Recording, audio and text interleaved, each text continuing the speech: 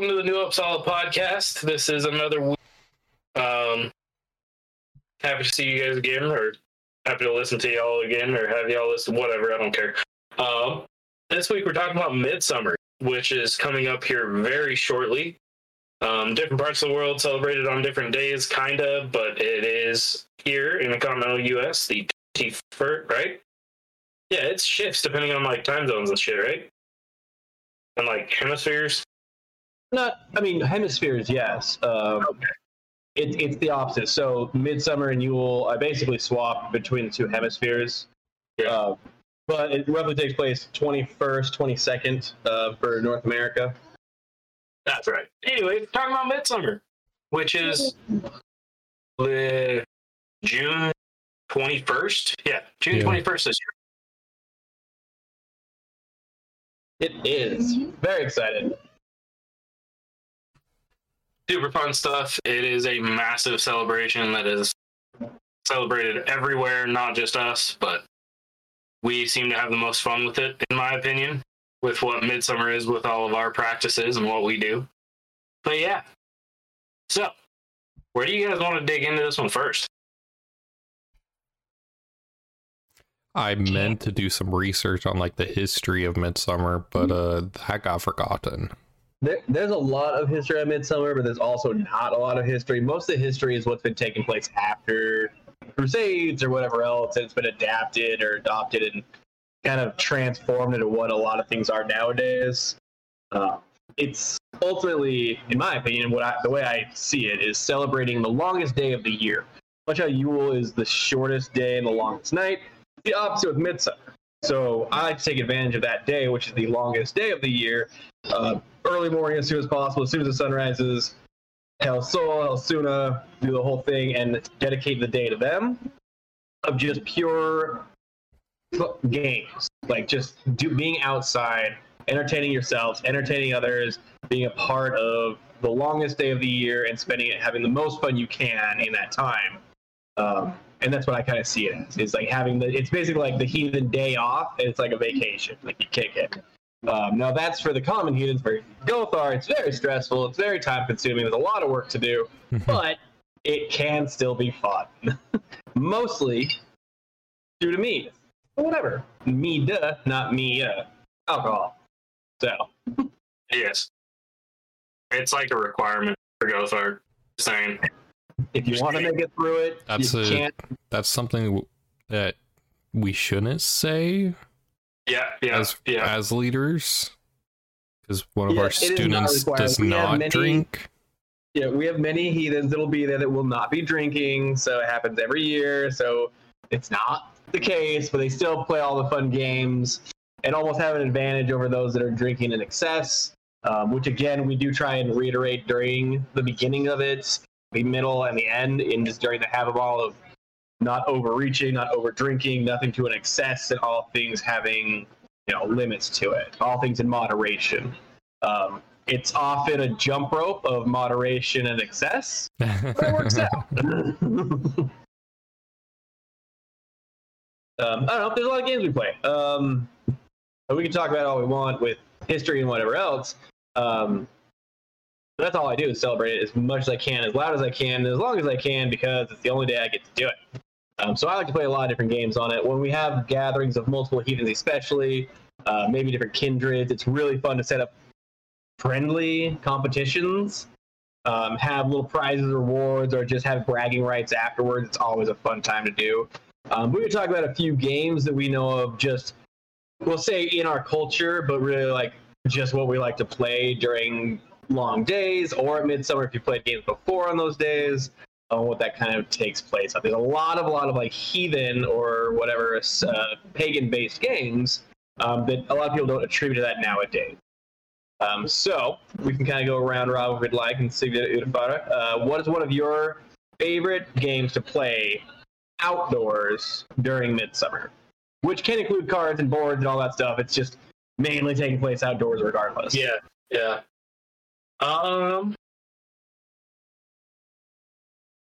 I'm terrible at the absolutely horrible. But Mumbly Peg. I don't think I've ever played Oof, you will. Let me explain to everybody what Mumbly Peg is. It is extremely dangerous. I do not advise this. Please do not do stupid things on your own. Okay, anyway. I absolutely advise it. Do this all the time. Don't be dumb with it, though.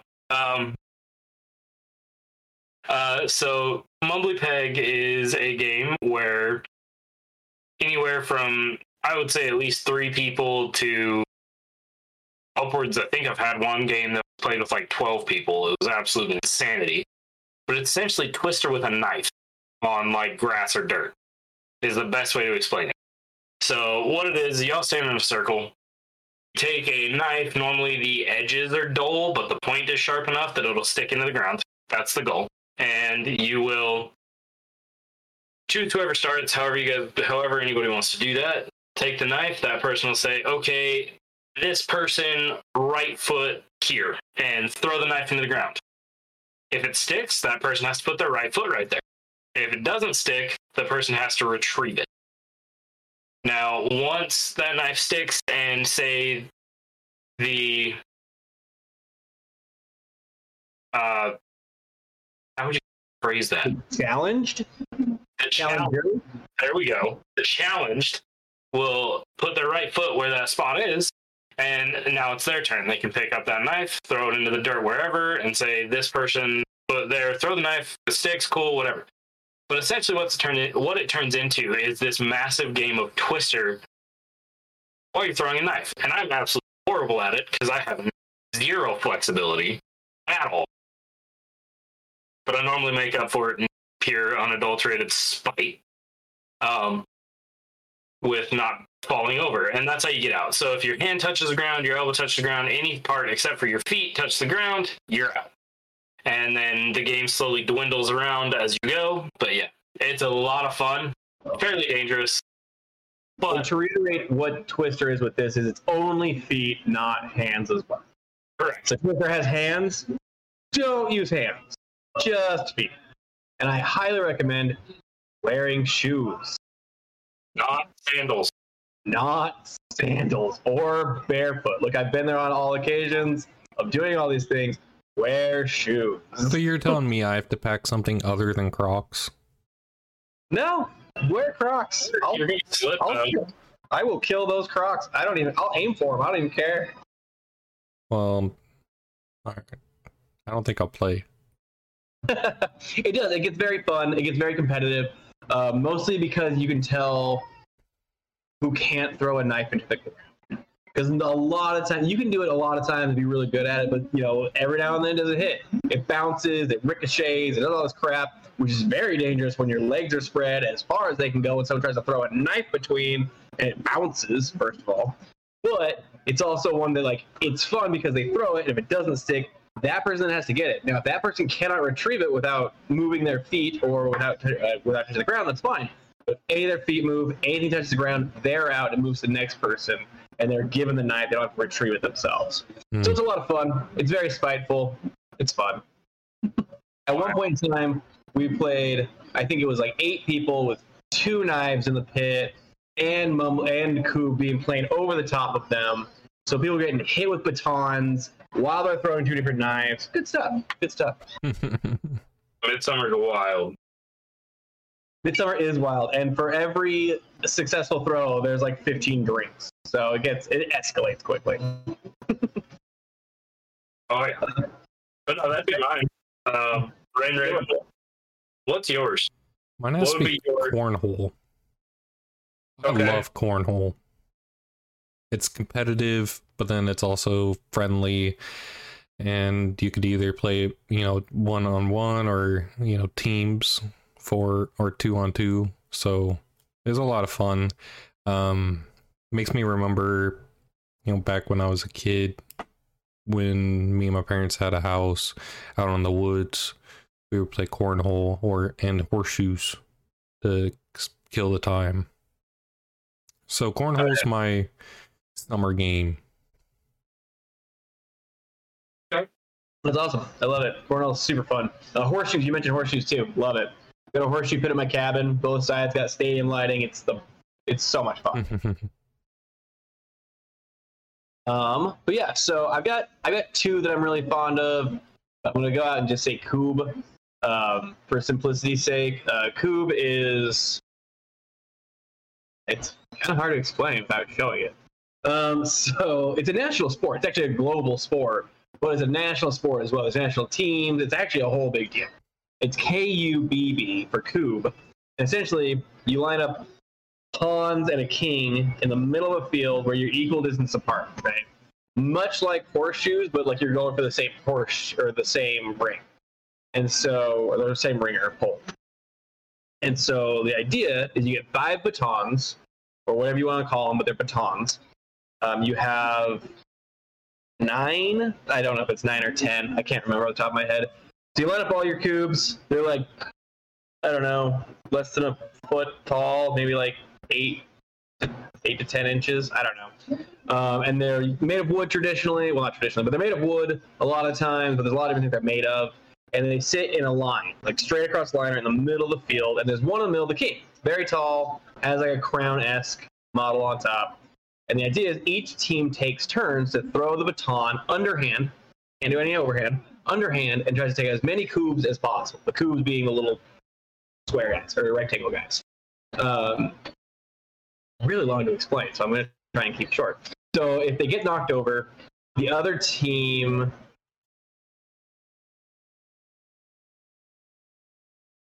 Oh, he broke.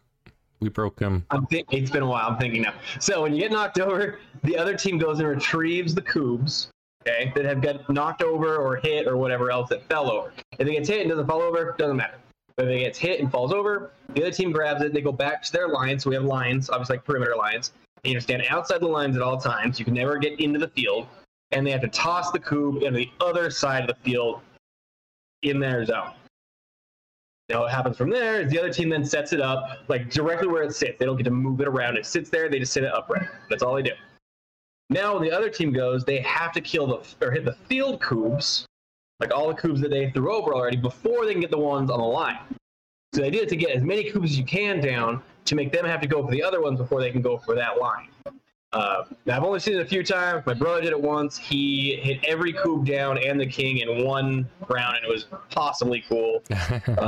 There's all sorts of taxes to it. It's a very friendly game. There's actually the national rules and the global rules and all that crap actually state that you can't like talk smack, which we ignore, but like it's like against the rules, like disrespect, be manipulative, like yell, like all this stuff. So it's a very respectful game, but like at the same time, like you just scream at each other the whole time. Like batons are flying at each other's shins. Like you're a long ways away, but those things go. So it's a very kind of complicated game. I'll have to put up some sort of link or something on here that we can get for Cube.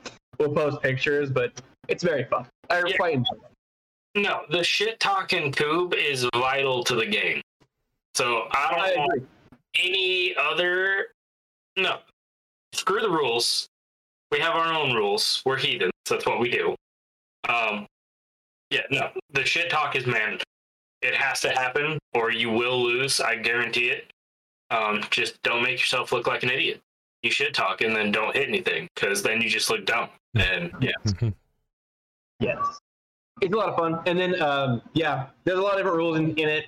If they don't hit any field cubes down, now that team, when it's their turn, can step up to the furthest field cube on their team and still hit that same line. It's a whole thing. It's very long and drawn out. I played with my brother initially the first time, and it can be a game that lasts 5 minutes or 6 hours. Like, it is grueling if neither of you are dexterity or have any dexterity whatsoever.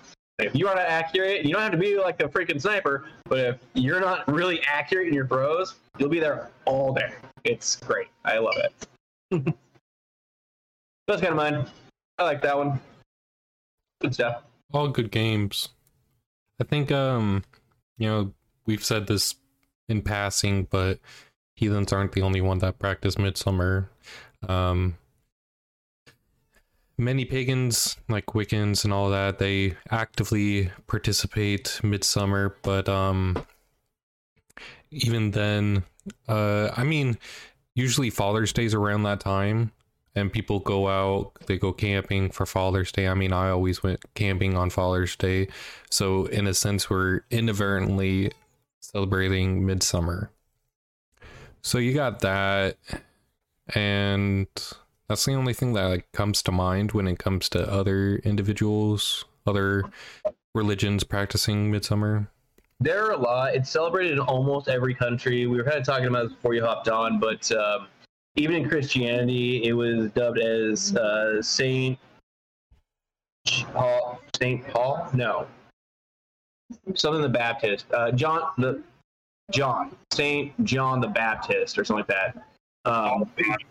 It was supposed to have been said that he was born 6 months before, in the Christian dialect that I've read at least, 6 months before Jesus, assuming and going with the idea that Jesus was born on December 25th. It was said that Saint John the Baptist, or whatever his name was, prepped the world for 6 months for Jesus's marketing or birth or whatever else. And so they do still use it. A lot of, mostly overseas, but a lot of, I don't know if it's Catholics or what necessary sect of Christianity does it, per se. But it is celebrated even in Christian lores and things like that. That was like 1770. It became like a global holiday of sorts. So even like the Ukraine, Russia, Portugal, they all have different versions of celebrating this Midsummer. Mm-hmm. Now, as we talked before, the hemispheres celebrate it on basically opposite times. So essentially their Yule will be taking place during our Midsummer and vice versa. So it's kind of interesting to see. And even during that, as Gothar, depending on the hemisphere you're in, does determine how you go about doing your practices for Midsummer or for most bloats to begin in general. I mean, you're either 6 months ahead or 6 months behind, depending how you look at it. I mean, we're getting ready for summer, and Australia's about to celebrate Yule. Yeah, that's just it. I mean, and even in any area, whatever else, you need to know your surroundings, you know your bearings, because at least the way I was taught and trained when I was younger is when you hallow grounds or whatever else, you always, where we are, you always do the north first, kind of set the grounds aside or hallow the grounds. In the southern hemisphere, you do south first, right? So it's the polarity on which one's pulling stronger in each direction.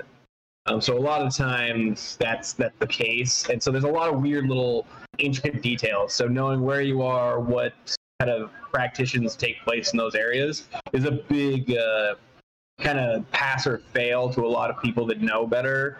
I had to learn that through trial and error, not through I read a book and figured it out. My first 2 words out of my mouth were immediately interrupted by a much wiser, gray-bearded man and said, "You've already messed up." And I'm like, well, that was great. So, like, first 2 words. And so he taught me. It was great, but very different practices depending on where you are in the world, even directional. So it's kind of crazy. But Midsummer's awesome.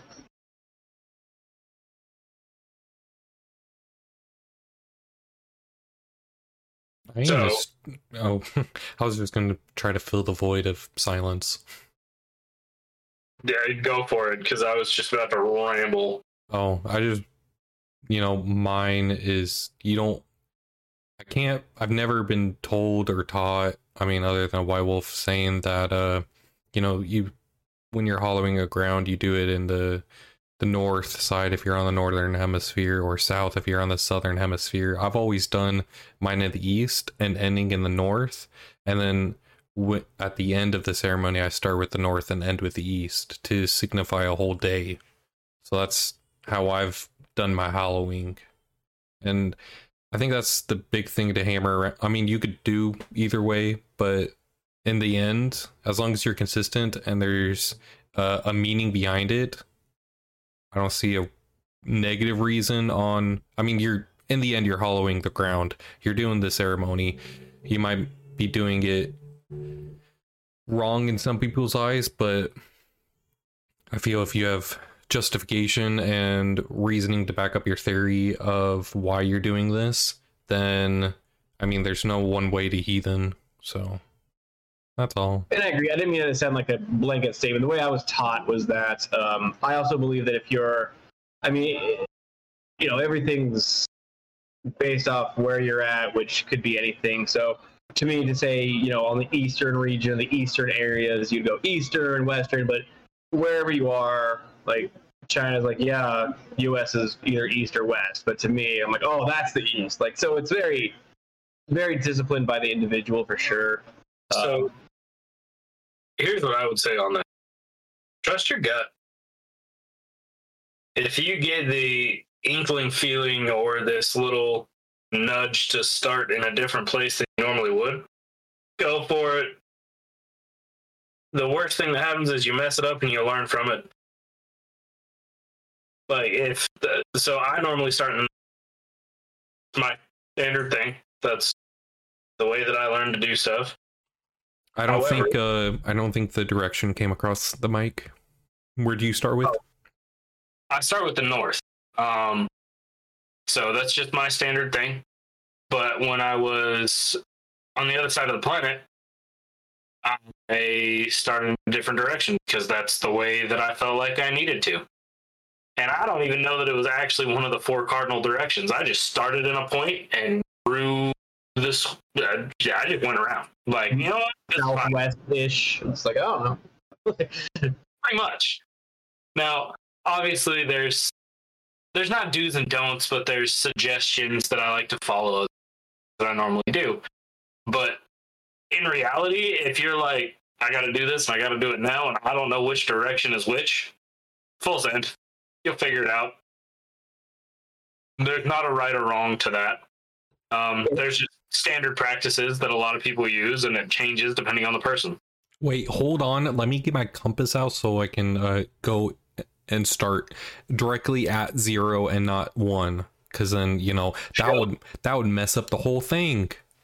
You joke about shit like that, but I've seen people do it. Yeah, seen it happen. It's wild, but whatever. A big reason why cardinal directions are used is something that I used to ask potential gothar, things like that, of like in Halloween's and bloats, things like that. If they did hallow the grounds, like I would say, okay, north, south, east, west, and they're like, all right, and I'm like, so why do we do that? And they're like, well, I don't know, because you told me to. I'm like, oh my stars. And so initially it's to pay tribute to the dwarves that are holding up the skull, right? It's to basically thank them, hallow the grounds, let them know that they don't need to cover and protect the grounds that you're on, and then at the end of it, you have to be able to dismiss it as well. But initially, or the way I was brought up on it, is you can start anywhere. You can do south, west, east, who gives a shit? But you're hitting the 4 cardinal directions for the dwarves that have chosen and been holding the sky for us. So it's a way of like giving them the day off, saying, I've got it from here, I'll protect, I'll try, I'll do this, and basically relocating that area outside of the realm of Midgard and kind of creating its own space. That way you can have more exposure to the gods and goddesses, which can go either direction depending on how you live your life. But it's also another time to bring Suna, Sol, all of them into the mix of it and having a less encumbered space by the dwarf.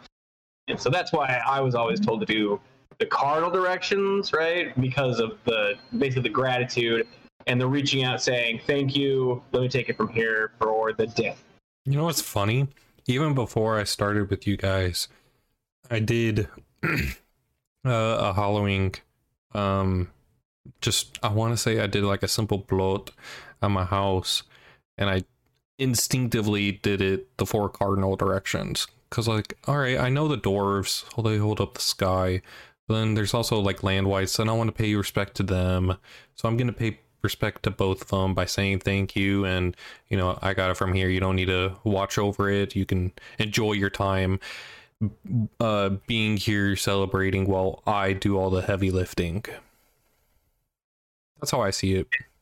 Yeah, and again, that was your instinct picking up on Carl the Director, just doing that. Like, it's not a requirement, but it's somehow like instinctive reaction to do these things. Mm-hmm.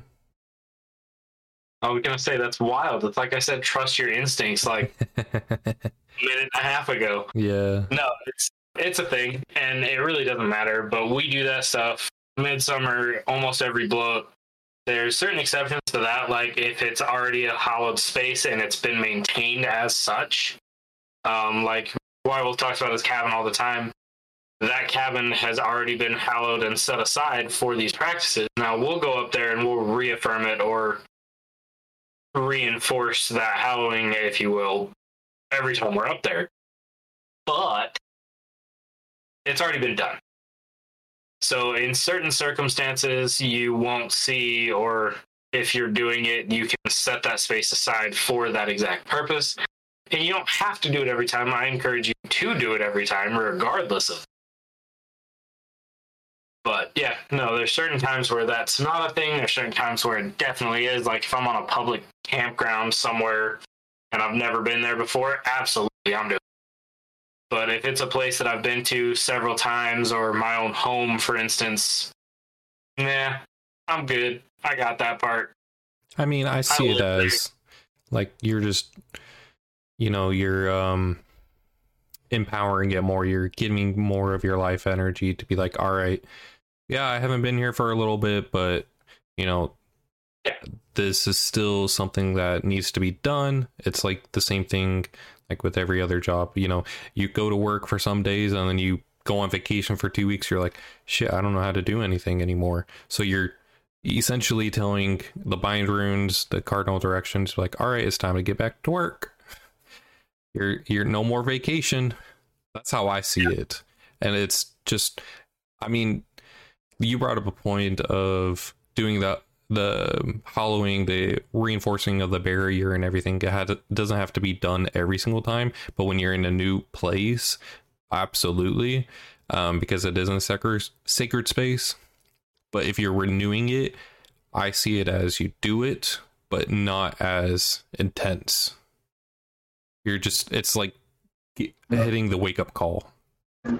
It is 100%, and you all have phrased it expertly on what it is, what it takes place, when you leave, when you come back, things like that. I was going to interject, and then I kind of thought my own words through, and so I didn't talk. But basically, I was like, okay, in my opinion, like realistically, just thinking logically, you should re-hallow a ground anytime you dismiss it, essentially, right? So you don't hallow grounds and just run away and just leave it there. That's fucked up. That's like saying, hey, I got it from here, dwarves, let's remove this section from the realm, and then leaving it in Ganuga Gap, assuming it'll be just fine. That is a terrible plan. You should always bring it back. You should always close. If you make a ring, you should close the ring, reopen, whatever you want to call it. So I was going to say, yeah, anytime you like close it, you should reaffirm, you should redo it. But realistically, as you say with my cabin, I don't shut that shit down, essentially. But every time I go up there, I do I'll just say re-blood it, because that's kind of the phrase that gets passed around with it. I reactivate, re-blood, re-whatever it. Now, there's another thing that has to do with this. With every bloat I do, and I try and enforce it as much as possible, not always possible to do, but as sternly as possible, is making sure, not just one, but any Oathsworn Gothar have to escort anybody on or out of that circle, out of that realm, out of that area that we've hallowed. People don't just go willy-nilly back and forth. Now, they can leave, come back as many times as they want to do. I don't care. That's not a thing. You're not trapped there. But to have a spiritual guide or leader walk you through there and then walk people back in. Anytime anybody shows up to my cabin, they stop at the bottom of the drive on the lane, go down there, meet them, we walk them up, we take them into ourselves to basically act as the doorman for what we're doing. If we just let it open to anything, what's the point of hallowing, right? And there's been times where people are not allowed on my property, like just straight up. I'm like, hey, that's not happening, whatever else. Or during the time they get rambunctious to the point where I don't want them around families, friends, things like that, and we have to remove them from there. But we escort in and out every single time. Groceries, coffee runs, doesn't matter. If there's a Gothar available, they walk them in, they walk them out. Now it's funny, I think that Upar's seen it, is sometimes, not always, we don't do this, and we've literally seen people trip and fall on their face on the flat, nothing round, right where we hallowed, and it is hilarious. There was nothing, it's going to sound super sadistic, but there was nothing that brought me more happiness at one point in time when a screaming child wouldn't stop screaming, ran out, flap, hit the ground. And I was like, that was worth howling. Because we didn't escort him out. The kid just ran out. And just like, it looked like he tripped on a freaking tripwire. He just went, oh, and I'm like, ha. I was going to say, I've seen it so far as I've seen a car stall trying to pull in. Like, totally running, automatic transmission, not like, oh, they just screwed up the gear. No, it was a running vehicle that just hit the barrier and it just went, and just stops. And I was like, oh. I don't remember if you were there for one of the Midsummers where an individual left in their vehicle and ended up in the trees, like literally driving through a tree and destroyed almost his entire vehicle. And it was not it was just going down a driveway. Like, no big deal. But he like ran to his car, his buddies went and jumped in, they went to do like a beer run or some shit, and I was like, hold on, we'll get you out of there. They said nope, they gunned it right through a bunch of trees at my cabin. I'm like, yep. So that makes sense to me. Like, it's like it blinded them and they hit that barrier and then they're like, ah, crap, we're in a forest. Like, it was great. No, it can get a little weird. I'm not gonna lie. It gets kind of crazy the way that works. Because, yeah, I've seen kids fall. I've seen adults just all of a sudden, like, get woozy and, like, feel sick to their stomach when they step outside of it without being guided or without somebody there with them. It's crazy, but I've seen it happen. I've witnessed this happen. It's happened to me. I've done this. Not knowing the rules when I was a baby heathen. I did that. I walked out of a circle, not fucking knowing the rules of things, and I went, oh shit. It's like standing up when you've been drinking, like when you're just drinking on your couch or something like that. A really good example, actually. Good, and you stand up, and it's not like the fucking anemia or whatever, the iron deficiency. It's like all of a sudden you're drunk as shit, and you just can't see straight. That's what it felt like. I walked out of the circle, and I was like, whoa, whoa, whoa, whoa. And I like backed up a few steps, and it went away, and I was like, when you go, I could use another beer, you stand up, you go, I do not need another beer. And you sit back down slowly. I'm good. Yeah, so it's happened to me. So I will vouch for that 100% of the time. It's wild. I understand it, but I don't understand it, if that makes sense. It's one of those laws of nature things, or magic, if you will, that it just happens, and there's not really a good explanation for it. I mean, it's essentially realm travel. Yeah. If you boil it down, it's realm travel.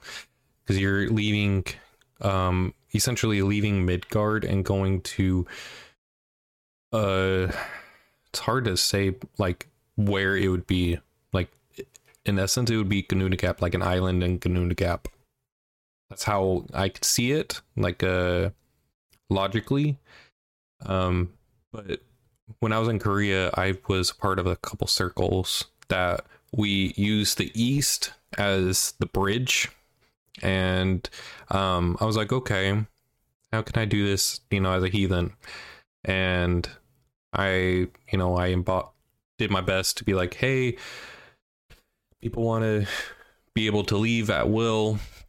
Hey, Heimdall, can you, watch over and, help us out during that? And, it's not practical to see it that way. It's not the best way, but trying to appease different paths while still trying to practice as a heathen. And when I say different paths, I mean like other pagans, Wiccans, Druids, Celtics, and all that, because they don't necessarily believe / worship. They acknowledge that there is other gods, but they might not worship. I mean, same with us.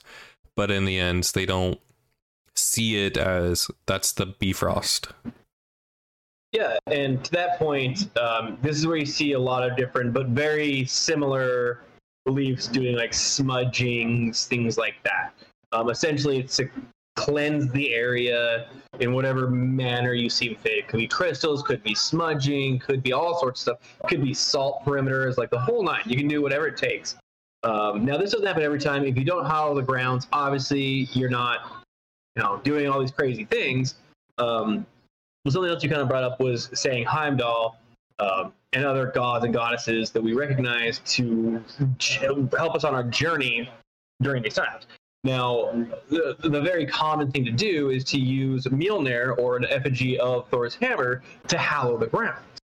Now, this is a little bit different in multiple cases, right? So to hallow the grounds, you're essentially using Thor's hammer to say, Thor, protect us as the guardian of Midgard. We want this to be a safe space to keep out the Jotuns, to keep out the evil, the whatever, the negative mindset, to protect us. I think unwanted would be more applicable.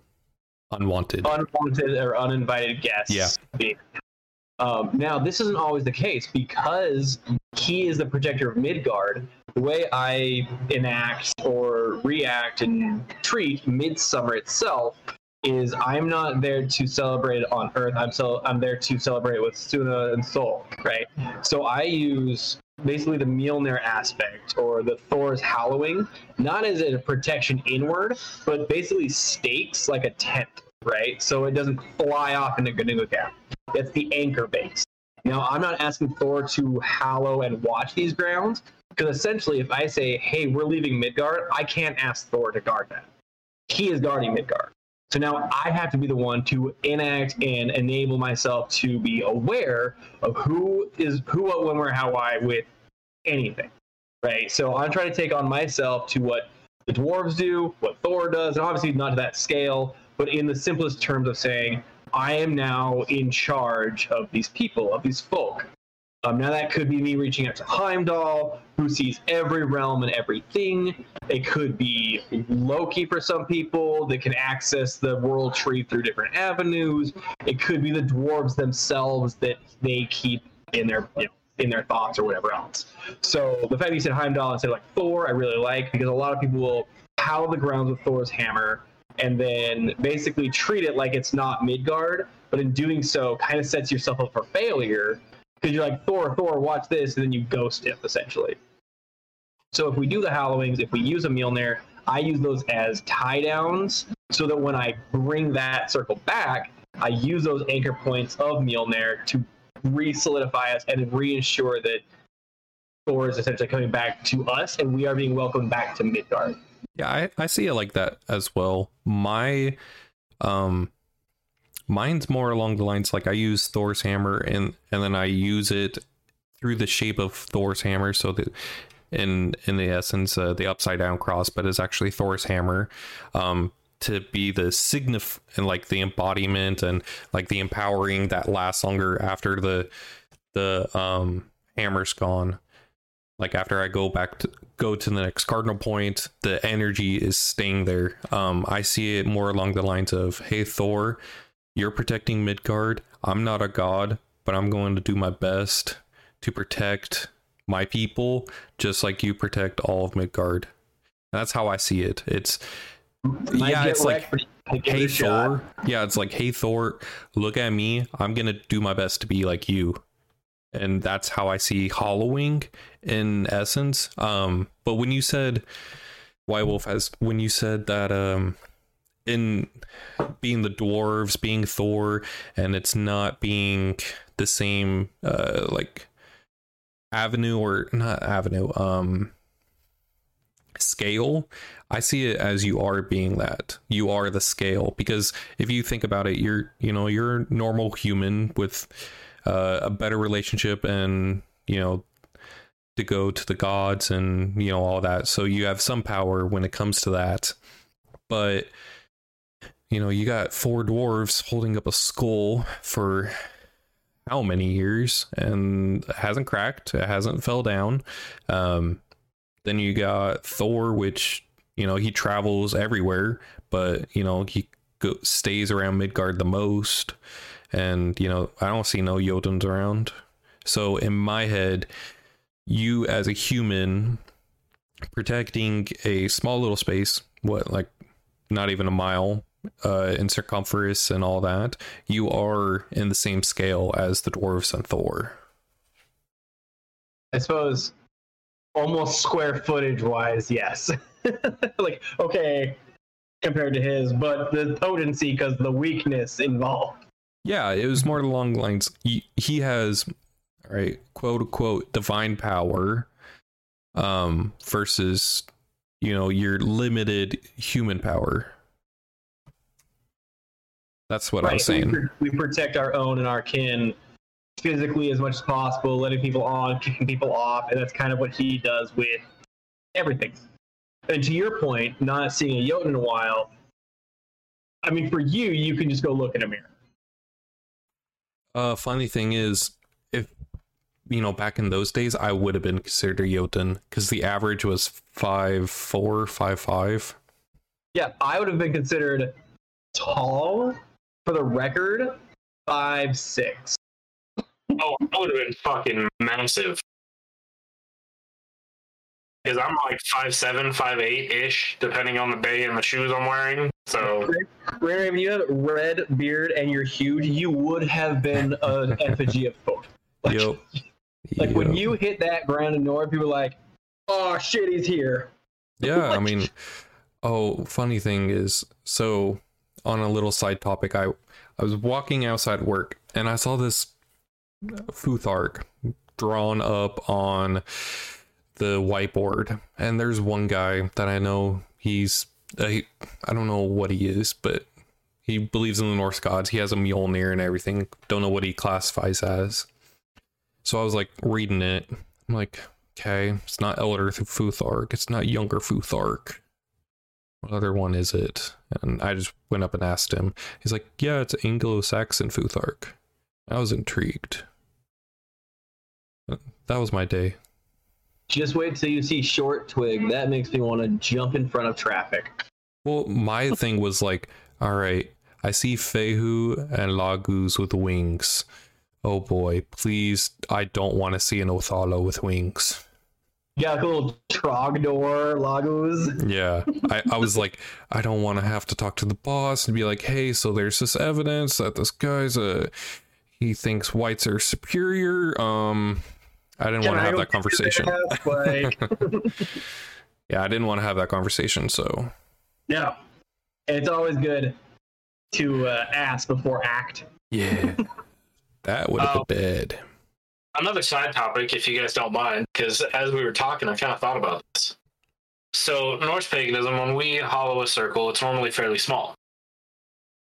But the Druidic people, they will take, way back when, in history, they would take entire forests. We have evidence of that with like Sherwood Forest and the Robin Hood legends. We have stuff like that where it was considered a haunted forest of some kind, but in reality, when you dig through their lore and stuff like that, it was just that a druid ran the forest. We see stuff like that in Lord of the Rings with Radagast, the green wizard, if you will, or brown wizard, or whatever. I want to say he's green. Whatever. Radagast, whatever. Ratatasker, cool. So I'm curious if you could, and I want your guys' opinions on it. Say someone owned a large piece of property, like super large piece of property, and a lot of it's wooded, and you wanted to give the land whites a sacred space of their own. They can do whatever they want, however they want. Obviously, they will anyways, but you are going to set it aside for them. Do you think it would be a fair, or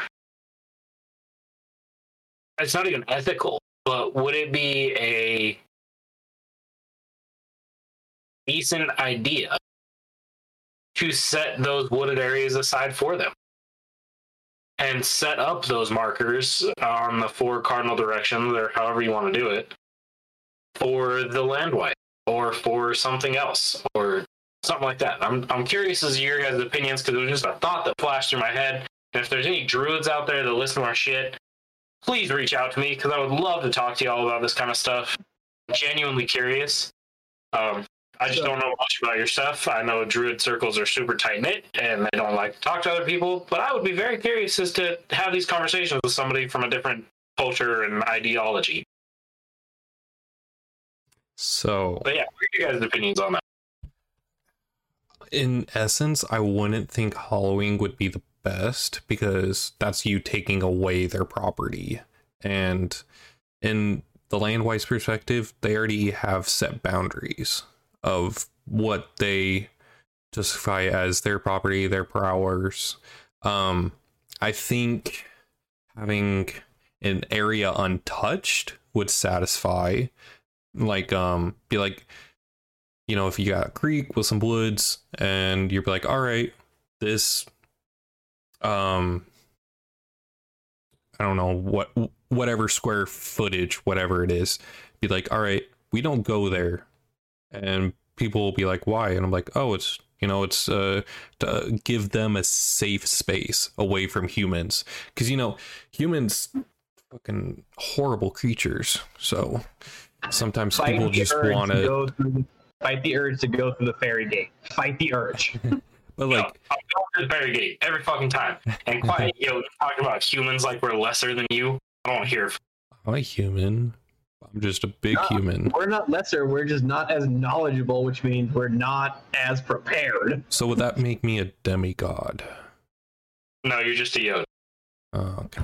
Well, anyways, that's how I see it. I went hollow because it's, you know, you're taking the land away, and they already have set boundaries. I would go along the lines of don't go in the area, leave offerings. Have that be their safe space from any unwanted guests, because they can naturally take out whoever they is or whoever's unwanted. I mean, we all know of like haunted houses and everything, nasty spirits. I mean, from other cultures and everything, it's just unhappy land wights in essence. So I really enjoy this because I stepped away for just a moment. When I was a step away, I heard Upada say something. It triggered all these like array of thoughts in my mind of exactly that. And like I wasn't even in the room, and I was like, okay, Halloween. I was going to bring this up as a topic of conversation for the three of us. I'll still ask it after the fact, but I was thinking Halloween. Okay, are we keeping things out? Are we keeping things in? Are we caging, dismissing what this looks like? And so I was thinking about it while I was in the room, unable to hear the audio, so it makes me kind of happy that I came back to it. Was like, okay, like with land wights, right? Like they're basically the groundskeeper at all times. Now, is that someone that you in turn are asking to use the property for? Are you thanking them? Are you removing them, like dismissing them for the day? Like, what does this look like? And how do you do it? And I was going to say some of the best practices I've used is exactly what Rain Raven said in offerings, daily and every meal. Now, it could be to the gods, but it should be to the landwights as well. Now, if you're not familiar, a lot of times through landwights, this get a little bit deeper. We're not going to get into it a whole thing. The reason milk and cookies are left out for quote-unquote Santa Claus is because scraps and leftovers are made or designed or used as sacrifices or offerings for land or housewives. Right, so when it was believed that Odin was the one that traveled during the wild hunt and became this Santa Claus figure that would visit homes and not kill babies, like that was like, oh, what a great gift. We should give him cookies. And really, we were gifting the land and housewives for their protection, right? Like we can howl all we want, but if we go on a property and start doing this shit, something may already be there being like, no, I've just been waiting for you to close us off. Let's do a cage fight. So it's very important to me to not overstep, not say, this is my grounds now, this is this. So the question I was going to ask to all of us is, if you've done it before, what are the best practices you use, one for Halloween and two for maintaining the grounds if it's for an extended period of time? And it kind of already gave it away with a lot of what we already talked about, but I really love that you brought up land wights with Sigrid and Rain Raven brought up offerings. Like those are the two main components. Now, there's very specific things you can do, don't have to do, completely on you. But I am curious if any of us have set up these offerings or setting up a Halloween. How do you, one, maintain it for a long period of time? Or two, do you involve the housewives, the land wights, which gods, which goddesses? Like, what's your cutoff? Like, who are you bouncing in this realm, if that makes sense? Okay. So, quick story time leading into that. Jokingly earlier, you said, don't go through the fairy doors. I call bullshit. Go through the fairy doors. Do your own thing. Be smart. Don't be dumb. All of that stuff. But when I go on hikes, I carry a bottle of mead with me or something like that, an offering of some kind. And I normally leave it in an area where something could use it. I was on a hike about 2, maybe 3 years ago now, and I saw this massive fairy door. I mean, it was huge, like 2 trees bent over each other. And I was like, okay, that looks sketchy as hell, but I'm dumb, and I'm going to walk through it. Do what you want with that information. But when I walked through it, I walked to the first tree that I found, first big tree, and it was like straight through the fairy door. Super cool. And I took my offering that I had made and brought with me, and it was mead. So I took it in this little biodegradable cup, because I'm not an asshole, don't litter. And I set it at the base of this tree, and I poured the mead in. And then I walked back out, and I just said, hey, this is an offering to the land spirits of this area. I understand now that I'm intruding in your space, but I love that the beauty that you've created, blah, blah, blah, blah. Super cool. Very rewarding experience for me. I felt at peace. I wasn't necessarily threatened by any means, and I walked back out. Cool. About a year after that, I went on another hike up a different trail. I got lost as shit. I failed my land nav course hardcore. I was fucking gone, dude. I was in the dark. I had no idea where I was. And I was like, okay. I'm sitting there. I was like, I know these mountains. I know I'm in the same general area that I've been before. And I just kind of sat down and I was like, all right, I need help. I've made offerings here before, and I'm asking you to guide me out. And all of a sudden, I was like looking around, and I went, go that way. So I took off in that direction, started walking. As I was walking, I ended up at that exact same tree with the cup that was like biodegrading, and there were ants eating it and shit like that, whatever. It's cool. But I ended up at that same tree and went, holy shit. I needed help. I made an offering a year ago, and I ended up at the same tree. How and why? So when you go to those places, when you're out in nature, when you're out doing, make those offerings. Specifically as a Gothi, part of the Gothi oath, bearing secrets right now, is to keep frith with the spirits of the land and the spirits of forest, and keep frith with the people, which is another topic we can get into. But I took that part of that oath very, very much so to heart, as with the rest of the oath, obviously. But that part hit me a little different. So I decided I was gonna go through the fairy door. I wasn't gonna be afraid, but I was gonna be respectful of everyone. So tread carefully in unknown spaces, and understand that you might get clapped for it. It's possible, but if you go in there with the intent of making peace, of keeping frith, of enjoying a space that has been set aside for them, of making offerings, of giving gifts and receiving them in return, by all means. But then, as White Wolf was talking a minute ago, I remembered once upon a time, a while back, I had an experience where another Gothi, not an Oathsworn Gothi, but someone who was acting as a Gothi and performing a ritual. They asked me if they could do it. I said, sure, don't care, cool, do your thing. So they were doing it. And they set aside the space. But I kept getting this feeling like I was literally in a cage match. Whatever you want to call it, from spiritual pressure to emotional to your gut feeling to your sixth sense, whatever it is. I felt like I was having to battle. And that's when I walked up to him, and I wasn't really paying attention to what he was doing when he set aside the space. He just kind of said, this is mine. And for now, this is mine. Everything else gets.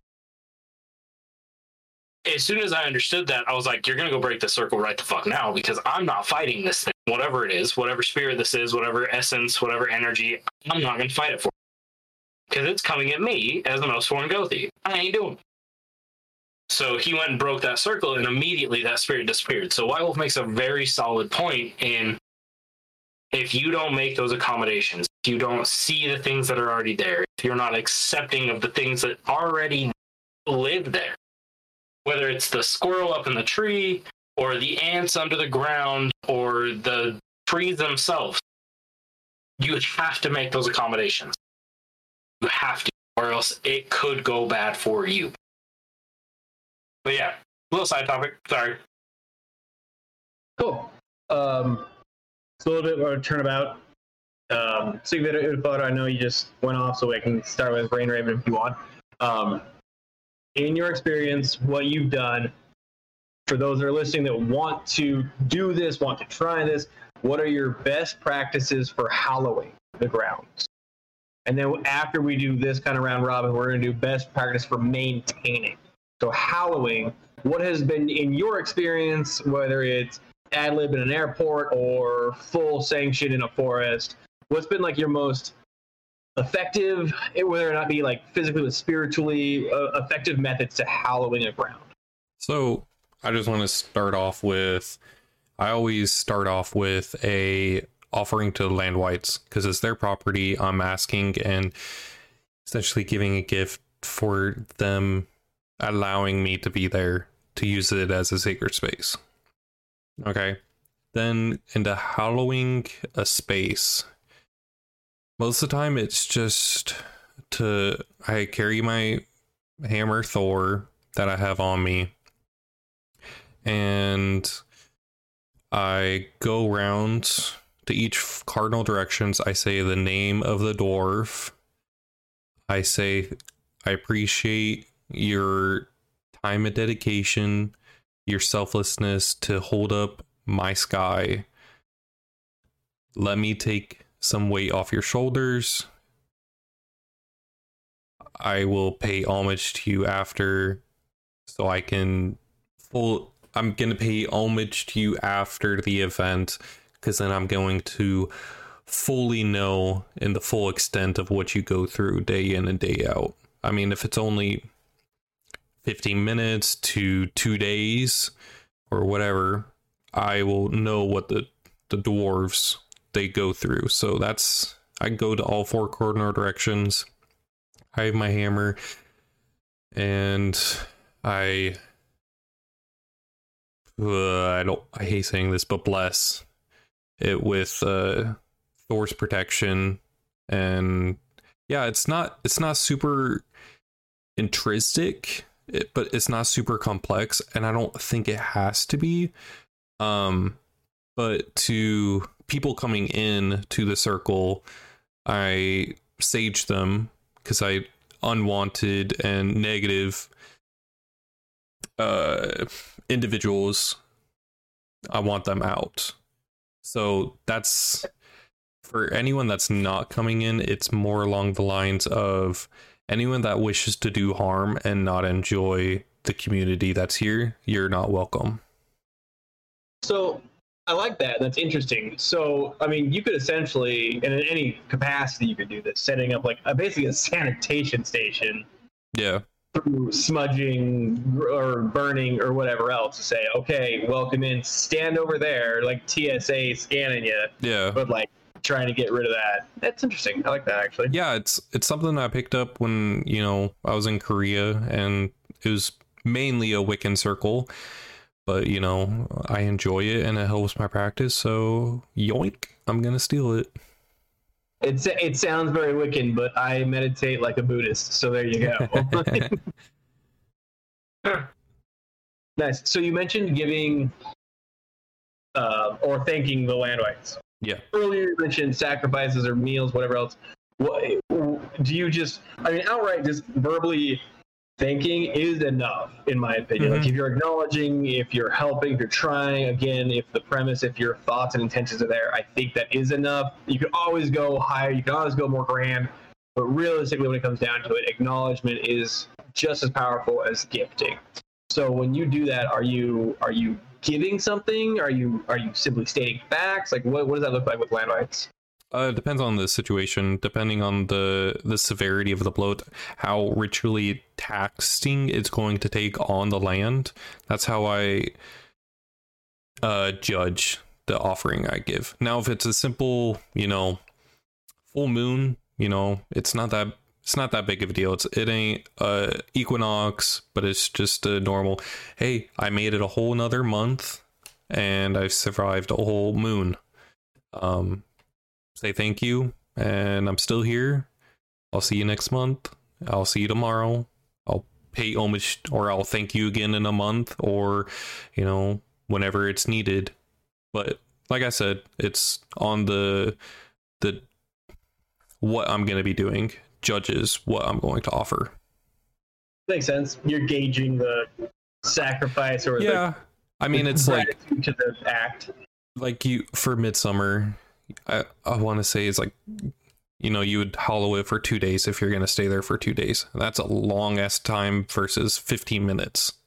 So that offering, I mean, in the same, it's gift for a gift. So if you're giving me a piece of your land, your property, your prowess, for 2 whole days, I'm going to give you a bomb ass gift. Yeah, and for the record, that is basically what Midsummer comes down to. If it's one location based or whatever else, I've done it on my property for 5 days ish straight of one hallowing and a continuation of that for 5 days. I'll tell you, I have never slept more than after that last day. And not even because I drank, not because of all that stuff. I was just exhausted. Which you did. Like, holy crap, like, Thor does this all the time? Okay, I get it now. Right. Now, don't get me wrong, you do drink and all that, but it's the spiritual, emotional exhaustion that you feel after. The effort put forward, right? It's like, okay, and this is not a good thing. Don't quote me on this, even though it sounds like a quote, because I really want to say it out loud because it came to my mind. It's like saying a farmer with soft hands and no calluses is not a great farmer. It's saying a gothy after Midsummer that isn't tired maybe didn't do his part. Like, but I say that as growing up on a farm, and I use stuff on my boots that takes care of my boots really well, and it softens my hands. So genuinely, I have soft hands because of chemicals I deal with. And so I literally shake my neighbor's hands at the co-op, and they like look at me, and I'm like, I swear I farm. I'm sorry. I swear I actually take care of my land. Your hands say otherwise. I didn't go tits up this year. I'm sorry. I love it. So what do you thought for you, Halloween right initially, whether it's your home or in the middle of the woods or wherever you're at work, whatever you're doing, what are your best practices in initially Halloween, right? So not just not maintaining, but setting it up. What does that look like to you? So go ahead. Here's all right. Y'all ready for the chaos element? Oh boy. That's my job with this. With the whole within the school, I do a lot of the magic studies and stuff like that. If I'm gonna be there for 15 minutes, like Rain Raven was talking about, if it's a 15-minute thing, I don't hallow anything. I won't. It is not my place to take and set aside that area. To me, It doesn't make sense. The most hallow you do is hello, and that's it. Now, I will say thank you for letting me use this space. I thank you for all of that. But I won't hallow anything. If it's I would say if it's any less than an hour, I won't do it. Because I am an intruder in their property. I am an intruder in their world. I'm leaving a gift.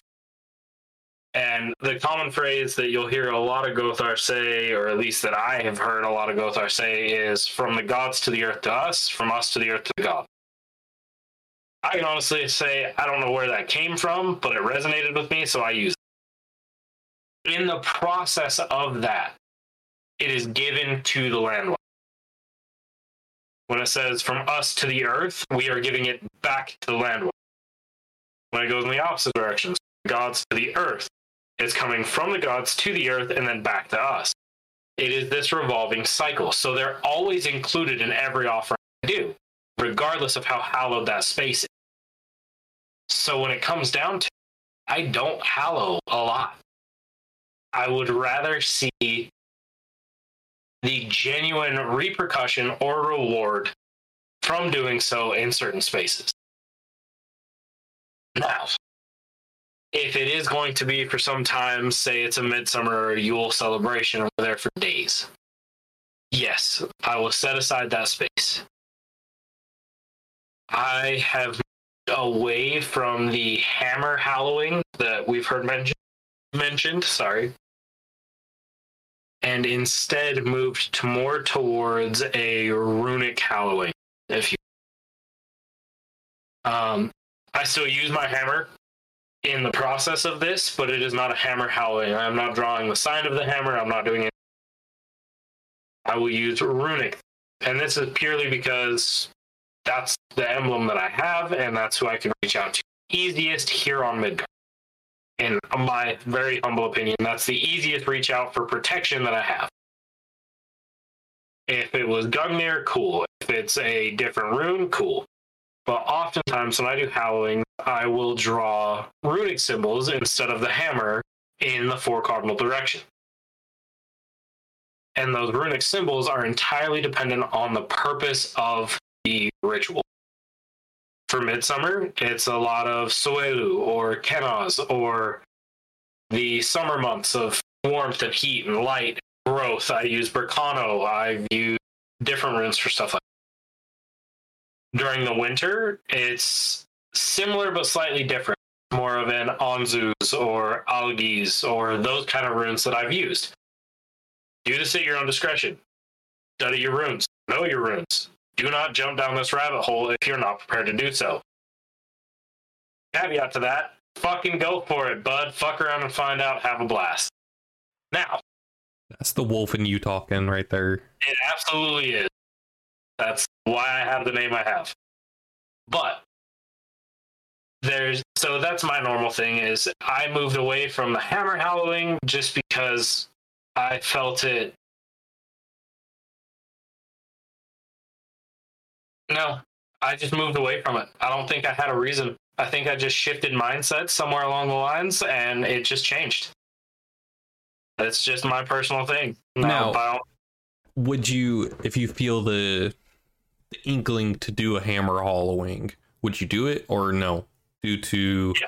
Okay. If I'm drawn to it, if that's something where it's like, okay, this is simpler, this is something, and I don't mean simpler as in, you get what I'm saying? Yeah, it's more along the lines of, hey, I feel like I should do a hammer instead of a runic. Absolutely. If that's something, I've done that in other people's, where runic magic isn't necessarily necessary. I've done hammer howlings in other people's homes. I've done rituals for them or protection rituals or stuff like that. I've done hammer howling. However, that seems to be getting more rare in my recent practice. It's been mostly runes for a while. But yeah. That's my basic, but I'm not basic in those aspects. I'm kind of psychotic, according to most people. Yeah, it's awesome. Mine, the first time I ever did anything ever on my own, in my own space, to really give myself, in my opinion, to give myself the best shot at seeing if I could connect with the gods, not a, or whichever one. I'm not trying to seek one out in particular. It was a long, long time ago. It was in a subterranean apartment, meaning it was underground. And I was reading from any online or book source I could find because I didn't know what I was doing, right? So I had set up, I learned all these things on howling, on the hammer rites is what it was called a lot of times, things like that, right? So I only did the front or the living room where I set everything up, and I set up a bowl of fruit, fresh fruit that I got from the farmer's market that morning.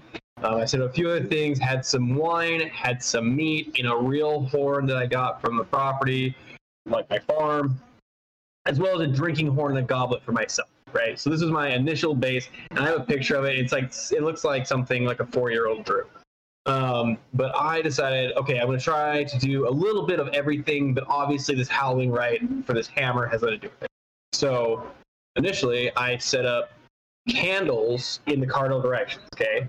And what I did from there is I lit a flame in the middle, and I went through a few different phrases, I would say, of essentially Thor, hallow and stead these halls, protect all those unwanted or unwelcome. And so I'd walk, and I went very, very slowly. I swear it took like 10 minutes to walk a very small living room in a one-bedroom apartment at the time. And when I hit each cardinal direction, I would stop. I would use that flame to light the candle, reinstate it, slowly walk, and continually chant that same thing until every single one was lit. I started where I was. I walked forward. I then set the candle that I started with in the center next to the fruit, and I went from there. Now, whether it was meditations, bloats, mine was Freyfaxi, I believe. So that was a little bit different for me. My very first Halloween that I did in a underground apartment was that, and I swear it was, I mean, obviously it was life-changing because here I am, but it was very powerful in the most simplistic sense that I had like fucking Etsy candles or something. It wasn't Etsy candles because that wasn't a thing then, but there were candles in the directions, but I was using the grounds. I wasn't smudging. I didn't know what I was doing, but I knew that I lit this flame that I'm holding. I basically embodied myself as much as possible, tried to embody Thor or another god, which was Thor. It was just, for me, it was Thor at the time, because I didn't know any better. And I used that as basically guiding Thor through the property of where I want him to protect. Not just say, hey, protect my place, because that's like, oh, but the bathroom's over there. No, like it was a very small enclosure. I made sure it was very specific. I hit every candle. I didn't go outside of it. Nothing changed in the perimeters. If I could do it, I was climbing over couches like super awkwardly, but the flame held perfectly still, and I was just like, nope, okay, cool, yep, there you go, because it was a very small apartment. And that was the first time I did a house. There's no wrong way to do it if you dedicate yourself to it. Because I hit that and I was like, damn, sometimes I have Halloweens that take place that I see other gothar do in a grand scale with over 50 plus, 100 plus people. And it doesn't feel the same as what resonated with me in a subterranean apartment one day. Now, what my common thing now is, depending on where I am, I'll do a similar aspect to it, but not nearly what I do on my own grounds. As I've mentioned before, my cabin I've set aside for many, many years to keep up on that, right? So I take a little bit of both sides. Similar to Uppala's point, I have bind runes that I have carved onto the property in various locations, blooded, all that stuff. So I revisit and I redo that. I do not use a hammer for that. I believe myself to activate the runes, to invoke the gods that I believe will keep me the safest, to keep a watch over me, to have the best benefits, as well as the house and land rights. Because it's a cabin property, there's a structure. I ask for house and land, not just land. Outside of that, if I'm in a more common grounds, it's not my own, I will use a Mjolnir or a Hammerite, and I will hit the cardinal directions as closely as possible to do these things. But again, literally, I see all walks of life do it all different ways, but in my opinion, the way I've done it originally was kind of the most pure and innocent, and it somehow resonated really strongly. It could have been because of my first time, could have been because it was an effective move, but really, like, not just going, okay, I did north, now I'm going to go south, now I'm going to go east, now I'm going to go west. I slowly walked that whole perimeter as much as you want protected, and I slowly basically chanted and incanted whatever I could to invoke the help, anything else but the assistance or help of Thor if he was willing to do so. Now, that at the time, I didn't realize what my true intentions were on separating spaces. I was like, I'm not separating the space from Midgard. I just want Thor to kind of focus up right here. I'll do my best to keep people out. If you do your best to keep people out, we'll have a nice place to chill. So that was kind of mine, between the extreme and the non-extreme. I do the bind runes, I do the bloods, but I also find somehow a power in simplicity, in walking, saying it, thanking, and just being there and walking the grounds. It's said back in the day with our ancestors, you know, a man's property was based on however far he can walk in a day, essentially. And to me, that's the same as what I'm hallowing. However much I'm willing to hallow is that however much I'm going to slowly walk and make sure I do it right. It could be 10-foot space. It can be a fire pit. That's fine. That can be quick, sweet. That can be grand, whatever else. But if I'm doing the whole property, it's going to take me a solid hour to walk it, because I walk it to familiarize myself with the trees, with the bushes, with the paths, with everything, so that if something happens, I know the grounds I'm hallowing. I know how to react accordingly. So from the simplistic, I lit a candle, to I walked 10 miles and all that crap. I've never done that in my life. But that's kind of my get to with that on how I hallow. Now, I've used Mjolnirs around my neck. I've used effigies or carvings that some heathens actually carve for me in their Mjolnir states. I mean, I've seen people use literal hammers, like nail hammers, and basically just like reinforce it to make it more Mjolnir shaped, but to have the same weight and aspects of it. It's a hammer, it's a blacksmith tool, all sorts of things like that. So that's how I simplistically and more commonly do it. My simplistic is the candles. My more common is my runes on my property. I don't hallow a lot of grounds nowadays, so that's kind of my take. So I want to preface something that White Wolf has brought up a couple of times now. When we say blooded, that means a few fucking things. That's one option. But it is a touchy subject for a lot of people. It is a very powerful magic, being your life essence being used 100%. However, it is often not necessary for the cause. Now, if you're going to be crazy and do crazy shit, do your thing. No, don't do it. I'm going to tell you right now, don't do it. Urge you to use caution. You'll hear me say that a lot. Whenever it comes to magic, I am very cautious, especially with people that are just beginning down that path and trying to learn things. Be careful, because you're literally in a fuck around and find out realm in a lot of cases there. And if you fuck it up, you're going to find out. There's not another option. Yes. You should strive to learn properly, not extremely. Yes. Don't do what I do, is essentially what I'm saying. Because I do that a lot. Don't do that. It hurts. It destroys you mentally. It destroys you emotionally. It will fuck up relationships. It's bad. Don't do that. But when we say blooded, oftentimes if you've seen or know anybody that has type 1 diabetes or type 2 diabetes and finger pokers, that's the best way that I found to do it under certain circumstances. Now, as Rain Raven jokingly put his hand up and that whole thing. Sure. For audio listeners, I come my hand with my other hand. Yeah. That's what I was gesturing. That's an option. Normally not necessary, especially in today's world. But there is the option of blooding things. But use caution. It is a very potent magic, and a gift given is a gift received, and all that nonsense. It's reciprocity of gifts. Gift given is given back in equal. Be careful. Right.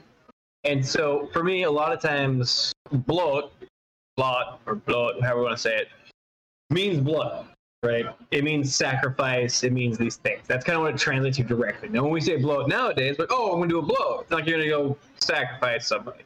You might. You shouldn't. But you might. But blood overall means sacrifice or to give. So when I say to blood something, yes, it could mean from A to Z. But in my opinion, when I say I'm gonna blood this rune, I'm gonna do this and this, a lot of time blooding is activating, right? That could be mead, that could be spittle, that could be a hug. Like it's how you go about re-energizing whatever you're trying to do. That could be through meditation. That could be you awakening yourself inward through any other sort of transitive methods. My first word is thought is edibles, but like blooding is essentially activated. It's sacrificing, it's giving, it's receiving, it's to this point, giving and receiving, it's active. So I'm not gonna go blood my Xbox. I'm gonna turn that sucker on, but in the sense of I'm gonna blood this, it's an activation process, not a literal blood process. Because even blood means blood, and while our ancestors did use blood sacrifices very commonly, ours nowadays for extreme circumstances that never happens. I myself have only been a part of 2 that blood, like literal blood, was used, and it was some crazy shit. Like don't. It's not a Dr. Seuss book. It's like something the Brothers Grimm thought. So don't. But the blood to me is to activate to create whatever else. So they say blood your runes. Now that could be mean literal. There's a lot of discussions about this, but it's basically activating your runes through a certain methodology, not just one. And another little piece of that, where we brought up the ancestors using blood rituals and that kind of thing, where the traditional word blood came from, or blooded, or those kind of things. Back then, they didn't have fucking Walmart or HEB or grocery stores. If crops failed, they died. There wasn't the risk was enough that was messy. I will never discount blood magic. It is a very potent tool, but it also comes at a cost. And in today's world, we just don't have shit. Unless you're life or death, you don't really have a good reason for it. You really don't. I'm sorry. It's weird. I would, yeah. Which brings up a whole nother debate topic of a lot of different, but that was the reason, was they were life and death. That is why they offered animals, they offered people, the 9 of 9 rituals, and all of those things. It was life or death. It was either crops succeed or we die. So way on tangent, still on subject. We're all over the place with this. Let's talk food and or things we give for Midsummer. Okay. Right? I can start if Raven doesn't have an example or can't think of one right now. Do you want me to go, Raven? Okay, cool. So we'll talk givings, offerings, floodings, whatever you want to call it to kick it off, right? So this isn't the Halloween. This is the Midsummer part. Now, hypothetically, you've taken any of these a billion awful ideas to hallow the grounds we've given you, and now you're sitting there in a hallowed ground, bunch of heathens staring at you in the face, saying, "Okay, now what?" And you're like, "This is as far as I got." So, a way to sacrifice, to give, to pay homage to, and to respect, all at the same time, traditionally for me, is a barbecue. Right? I'm cooking steak, I'm cooking chicken, I'm cooking hamburgers. I don't care. I will slave away at that grill because it makes me happier than a pig in shit. Right? I love it. It's great. But that's my example or my aspect of saying, okay, how do we now we're not maintaining the hallowing. Okay. So when we hallow the grounds, we're now inside these grounds. What are we doing to sacrifice, give, pay homage to, whatever else? During these games, we're hailing the gods nonstop. We're not just talking shit and drinking. There are specific methods. We're still doing little symbols. We're still doing meditation practices. We're doing all these things inside of these grounds. But we're still having this very interactive lifestyle and spiritual essence inside the hallowed grounds. So for me, a very big part of it is it's more than games. And I'm obsessed with games. I'm obsessed with games. But to me, more important than having games is having a fed, I'm going to say it and I don't want to say it, a fed congregation, a fed amount of people that are there, right? If I have guests there, they better know anything on my property is available to them if they need it. So I'm feeding them, I make sure they have drinks, whether it's water, alcohol, I don't care. I'm introducing them to my family or whoever it is. I'm giving a guided tour of the property. I want them to feel as at home as possible and as peaceful as possible so they don't feel in any way restricted or stuck. So during and after the Halloween, during the time of that happening, during Midsummer, I never stop to make sure my guests aren't fat as pigs and happy as fuck.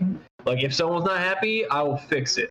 Whether that's some jungle juice shit we mixed in a got and we're doing flip cup over, or if it's we're having a conversation and I'm pulling root, or they're hungry and I feed them chicken or a fruit roll up. Kids come up all the time. We get kids all the time at my Midsummer. It's like Chuck E. Cheese for heathen.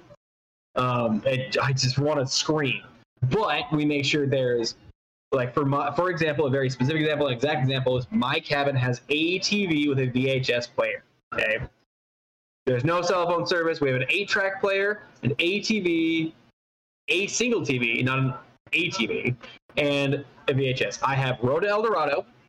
I have there's like 4 videos that I have there, and that's it. And they're VHS cassettes, right? But I make sure I have some kids stuff. I have like Open Season. I have stuff like Lord of the Rings or whatever else. But I make sure there's stuff for kids to be entertained with. I'm not there just to appease the heathens that are willing to listen and hail the gods and do these things. I'm there to make sure everyone has a comfortable environment and they're being maintained as individuals and families, not just as heathens. So there's always candy or fruit roll-ups or rolls or whatever the parents want them to have. There's always access to the inside. I'm never like, don't go in the cabin. That's my place. Like, screw that noise. Like, your kid's getting wild now. We've got beds upstairs. We've got a TV that I can at least put a cartoon on. Like, it's just as important to maintain the individual aspects of hunger, necessities, thirst, whatever else, or even family dynamic, as it is to maintain the grounds of spiritual essence. Because you can have the most hallowed ground ever, but when you got a kid screaming his head off and 2 kids starting to punch each other, there's no frith there. So, way off subject. But this is more of a maintaining thing than anything else. The way I sacrifice on the daily during Midsummer is making sure my guests are taken care of, well-fed, not thirsty, and their families are at least at a certain degree of peace. Now, I can't make everyone happy. I'm not tequila. I can't do that. But that's kind of the getaway for me, is just making sure that they're set enough that they can all somewhat enjoy themselves. That's my maintenance side of the daily maintenance, if that makes sense. It does. Right, Raven, did you want to go before I did? To be honest, I thought it was completely different. Like, what would you offer to the land wights, to the gods? And I'll just answer that question. So for land wights, I would offer more fruits and vegetables. I don't know why, but I see them more vegetarian based. Granted, animals die in their land and everything. They probably indulge. I don't know why, but I see fruits and vegetables, more lighty foods for that purpose. For the gods, more along the lines of meat, cheese, bread, like more comfort food. That's how I see it. It's a charcuterie tray. You got like a whole thing. Like, I like it. That's like Netflix and chill vibe. I like that. Yeah. So wait a second. Hold on. Netflix and chill with the gods? I don't think you use that term correctly, old man. What is it? Ragnarok and die? What do you want? Yeah, that's what I was thinking about when you asked your question. So that's what I'm going to answer it with. Okay. Solid. So traditionally it was all livestock. Hold on, just to not put you more on the spot, Sigvir, but I'm gonna. Sigvir Utvar, this year you are hosting Midsummers on your property in your house. How do you plan to maintain that hallowed grounds and, to as much as you can, we're not gods, the frith within those realms, that circle? Okay. So, one, let me answer your original question, then I'll answer that one. Originally, traditionally, it was livestock, even human sacrifices were made during the Midsummer celebrations. That was the thing. Get over it. Cool. This year, to Rain Raven's point, I think we're here for 5 days for Midsummer, something like that. And the food that we eat will also be offered. So whether it's good old-fashioned American cheeseburgers or a whole roasted chicken or whatever we're eating, that's what the offering will be. Now, to your question, White Wolf, of how I plan to do so. You brought up kids. I have an air-conditioned house. I can keep kids happy. I have couches. Yeah, I know. No, me and I both feel on this one. Screw you. I got mine coming in, what is it, the 19th? So, like, as soon as we get ready for Midsummer, I'm having AC installed in my house. So I got a cool house when I come back home. I basically have an R2D2 unit sitting over that. That's why I'm probably really loud, because I have, like, 3 devices. They're literally like the size of R2D2 blowing out cold air, and, like, barely. So. Yeah. No, I'm super excited. So we have that option, because here in Utah, it's fucking hot during summers. It's been like 80 degrees for like the last 2 weeks. Super fun. And it's only going to get hotter for the next couple. So we have an air-conditioned house. We have filtered water and through a fridge and through pipes through that. So I know my guests are taken care of, at least on their basic needs. We'll be making such throughout the we have a decent-sized TV for children, and we actually have set aside with the client that we're working with for this, we have set aside a specific time where children will be put in front of a TV to watch a movie. Chill out, relax, take naps. We have different rooms for little babies to take naps. We've made that accommodation. Little gummy melatonins, like, oh, it's a Flintstone thing. Melatonin, go to sleep. You're not joking? That's a daily. Yeah, no, that's legit. I have those too. Don't be afraid to drug your kids. Just kidding. Don't drug your kids. Don't take that wrong. Chloroform's great. Anyways,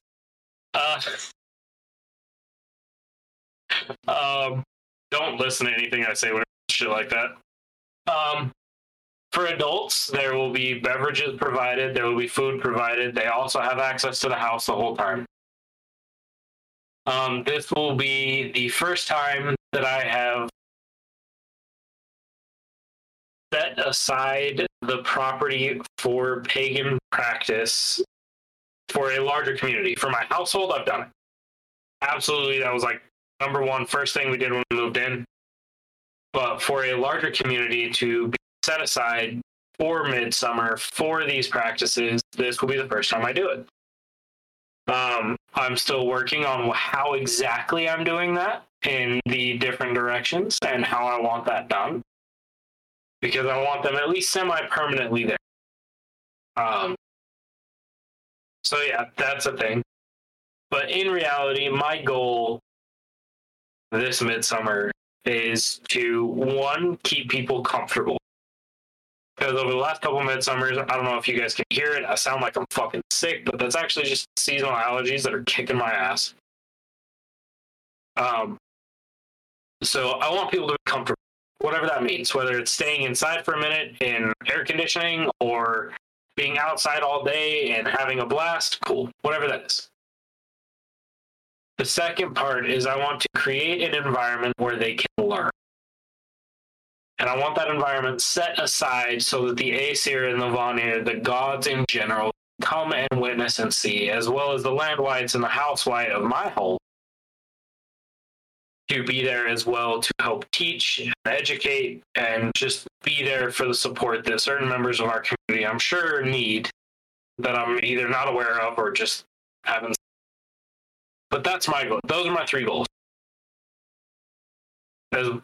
So inviting the land whites, the gods into the home, the house white, all of those. Ensuring that children are comfortable and taken care of, and ensuring that I create an environment where people are able to learn. Those are my 3 biggest things. Good. Very cool. A lot of the questions I'm asking is very deliberate for those that are at home listening or whatever else, maybe haven't done these before. It may not be Midsummer for them. They may be listening to this in the middle of February. Who knows? But I'm trying to get very simple and yet step-by-step questions so that they can build their own effort, their own Halloween, their own 2-day ritual, even if it's just them. Like, I'm trying to get a basis on a consensus of how they can go about doing that, if that makes sense. Yeah. So as we're nearing the end, like the last couple minutes, I would like each of us to name One or two gods. We don't have to tell them why, but one or two gods that we would worship during Midsummer, and the listeners can figure out why we do it to those specific gods. I will start, and my biggest one is Freyr, then Frigg, then Freya, and Nord. You said two, motherfucker. Huh? You said two. All right. Fuck. You said two? I think you said like three. I said four, actually. Like I said, all right, we're gonna do two, and then I just named four. Okay. All right. So I'm just breaking my own rules. You're comfortable doing, I suppose. Yeah. But Freyr is a big one, and then Freya is another big one. There. Okay. Go ahead, I'll go last. For Midsummer specifically, is that what we're kind of getting at right now? Yes. Okay. Midsummer specifically, Heimdall, always my OG, because he can overwatch me whether I'm going to the gap, Muspelheim, Midgard, or I'm just dead. And then Suna, nothing really with Soul. Nope, other way around. Soul, I do this all the time. Soul, being the sun. What the whole reason we're there is to celebrate the longest day of the year. To celebrate Soul's passing. And honestly, during Midsummer, I do Mani. Right. I try and do it the night before. I'll do it before sunrise. I will do that as well. I will do the brother aspect for the sister or the god for the goddess. And thanking him and his rotation, protection. He's basically saying, hey man, good job, clock out, we've got this. This year alone, I was kind of fiddling around over here, which goes bright and dark, whatever else. The day we're celebrating, it has 15 hours and 2 minutes of sunlight that day. The sun rises at 5:55. This is the location of your home. 5:55 a.m. at sunrise until 8:57 p.m. is sunset, roughly, might be a little bit later. It's 15 hours and 2 minutes of sun. So I celebrate the goddess of the sun that drives the chariot, all that fun, for that sense. So that's kind of my bag with it. And then the moon, I think, should be equally a part of the celebration at the beginning and the end, basically calling it together and dismissing the rest of the end of the day. So those are my big ones. Heimdall is kind of my go-to because his observation of all the realms. It doesn't matter where I set my hallowing, he is always able to see it. So that's why I do that. Okay. So you took two of mine. I will say Suna is definitely one that I reach out to during this time. The other one that I normally reach out to is Monty, but you covered that one. So I'll go with the other two that I actually look to during this time that are very off topic for a lot of people, but I like to see the yin and yang, the polar opposite things. So I have actually made offerings to two different of the gods that most people don't even think about during the summertime, which is Uller and Skadi. In their resting period, their hibernation, if you will, or their preparing phase to combat the winter. I've done it for a few times. I don't know that White Wolf has ever noticed it, but I have made offerings to Uller during Midsummer for the last 3 years. I know it doesn't make sense to a lot of people. I know Uller, and Uller does make sense to me. Scotty is a little bit of a sketchier side of mine. That's fine. I don't really care. So Uller, to me, he is the god of winter and the god of the hunt. He is oftentimes neglected during this time of year.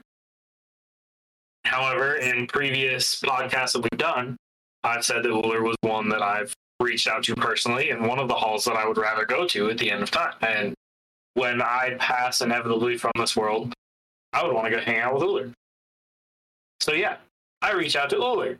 as the groundskeeper of the forests, as the god that looks out for hunt. So yeah, those are two that I've made offerings to in the past during Midsummer that I feel are often forgotten.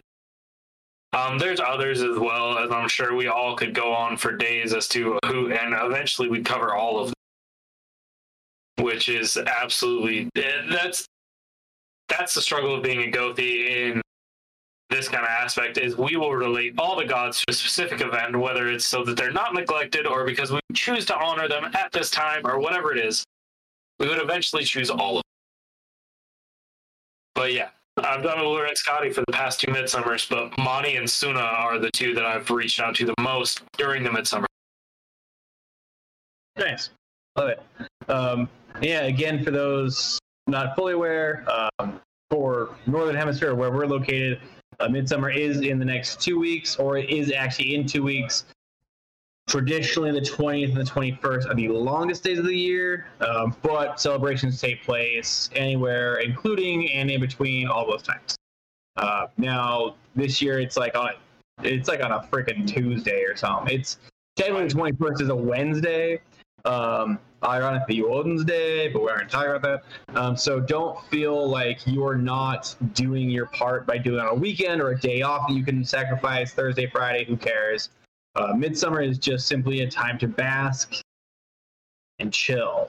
Like, if you can literally do nothing else except for have the day to kick your feet up and do nothing, if that's what it takes, that is a Midsummer celebration. So don't feel pressured into doing these grandeur ideas.